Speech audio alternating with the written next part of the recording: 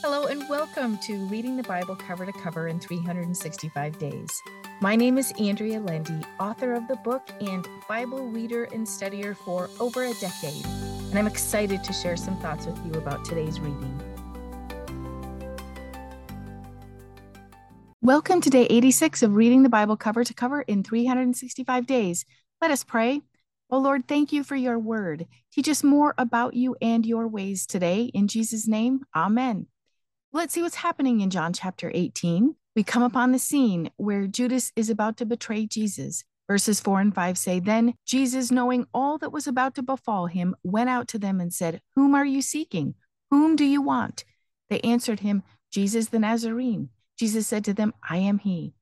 Judas, who was betraying him, was also standing with them. The guards, soldiers, high priests, and Pharisees approached Jesus at night with their torches and lanterns.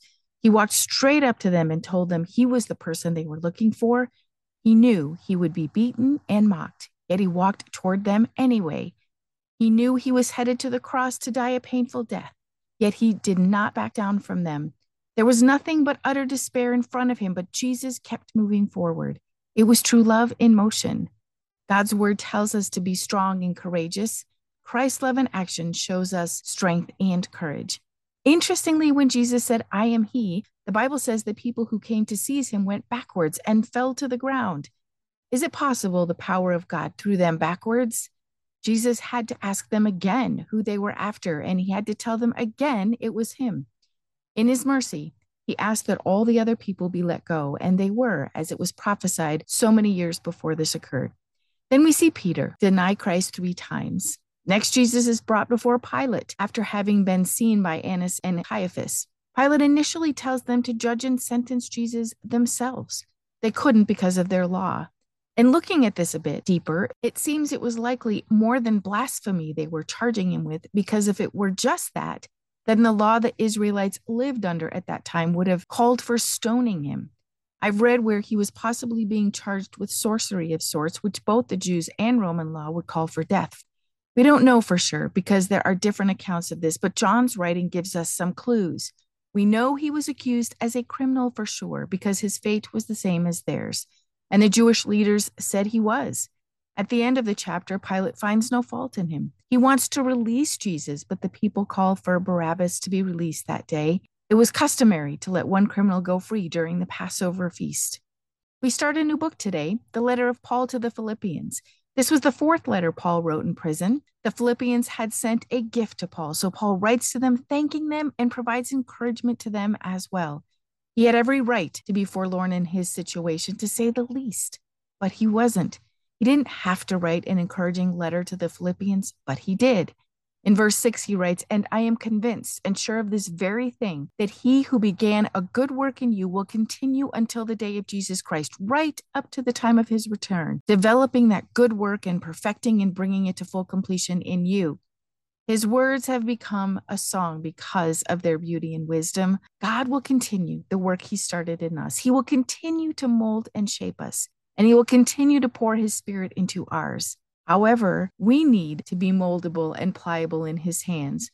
Imagine a dried out piece of clay not even fit for molding or shaping. Well, just a few drops of water bring it back to life so it can be molded into a beautiful vase.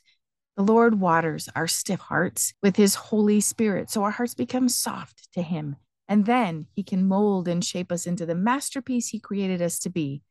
Let us stay open to the Lord's guiding, leading, and correcting, knowing he is working on us and will work on us until we meet with him in heaven. Paul earnestly prays for them that they will abound in love, knowledge, and insight. He prays they will be filled with the fruits of righteousness through Christ. And then he tells them his imprisonment has served to advance the kingdom. The guards and all who were with him had become believers.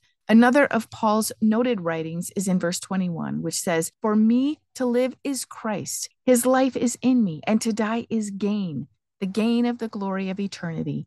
He values life to share the good news, but is also anxious to meet Jesus in heaven. Paul knows his life is of more value than dying in prison for the people he ministers to, so he is willing to go through the difficulties he has in prison to further the kingdom. Lastly, he encourages them to hold fast to their faith and not be distressed about the persecutions to come. He considers it a privilege to suffer for Christ. Let's see what's happening with the Israelites in Deuteronomy chapter 19. Moses tells them that when they get to the new land, they are to set up 3 cities of refuge for the person who commits an accidental murder, so they may flee to it.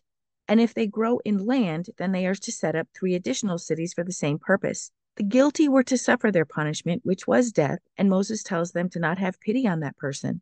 It seems a bit stiff, but the Lord had to keep the people holy, and this was one way he could continue to reside with them. In Deuteronomy chapter 20, Moses tells the people about the days of battle. He tells them to not be afraid, for God is with them. When they were close to a city they were to take over, they were to first offer to do it peacefully. If it was a peaceful takeover, then the people of that city would serve them. If they weren't received in peace, then every man in the city was to be killed. The women, children, and animals were to be taken for themselves. However, there were certain cities that God wanted to be completely exterminated, and they were the Hittites, Amorites, Canaanites, Perizzites, Hivites, and the Jebusites. They were also warned to not cut down any of the fruit trees. Any other tree could be cut down and used to build, but not the fruit trees. Psalm 86 is a psalm of David. This is a prayer of David's. There are several parts in this psalm. He asks God for help. He calls on the God of mercy and loving kindness, and he asks for the Lord to teach him his ways. Pay attention to how many times he calls God merciful and asks for mercy. Yes, we serve the God of mercy, and he will be merciful to us as well. Let us pray. Oh Lord, thank you for showing us more of who you are today. Lord, we ask for mercy as King David did. We ask you to continue to teach us more of your ways. Thank you for hearing our prayer. In Jesus' name, amen.